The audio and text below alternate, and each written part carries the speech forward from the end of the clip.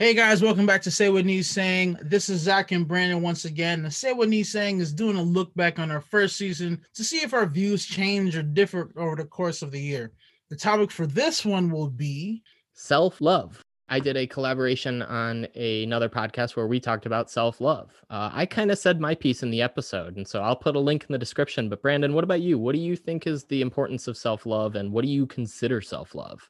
I would say the importance of self-love is to the basis that in order to understand yourself, all emotion needs to be tapped into and analyzed. So when people are angry, some of the basal emotions, anger. A lot of people experience anger or can experience anger. They understand it, they internalize it, whether they need to fix it or not.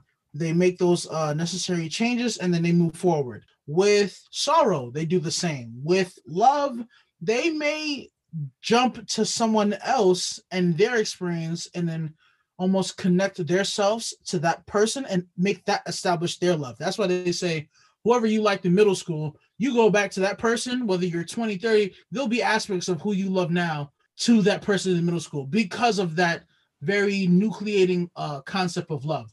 But in my head, self-love is not even a form of anything sexual or even romantic. It's how you treat yourself. It's how you embody yourself, how you value who you are as a person, how you tend to walk throughout life. If you love yourself in every form and fashion, the same way your parents love you, the same way, may your significant other may love you. It's all about how you care for yourself. Same way how in my head, love for other people is how I care for them. Now, another aspect of self-love, that I'm sure that it's the dark joke in the room. A lot of people don't care about, or like there's some people who don't masturbate. They're like, oh, that's nasty or that's vile. And yes, I do know people that still have those interesting perspectives. Learn about yourself because you can't ask your sexual partner to learn from you if you don't know you. And that's just being objective. And I think, man, you should have been on the collaboration, and you had some good takes. But yeah, I think the one thing that I'll add that I don't think that I said in the episode is if you're going to love yourself, like you said, love yourself like your parents love you, like others love you, etc. That means unconditionally.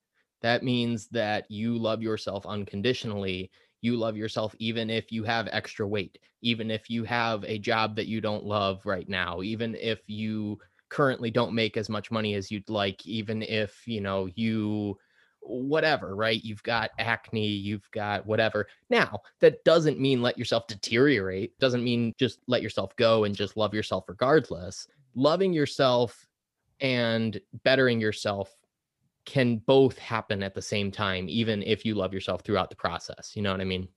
I listen, I completely get you. And it probably wasn't just as I wasn't able to be on that Yeah, collaboration. man. We'll have to reach out to her and do another episode on the Love Lockdown podcast where we collaborated with her. And we have to talk about all the kids that came about from COVID and all the Oh divorce yeah. rates that went down. And oh man, Yep. that'll be a steamy one.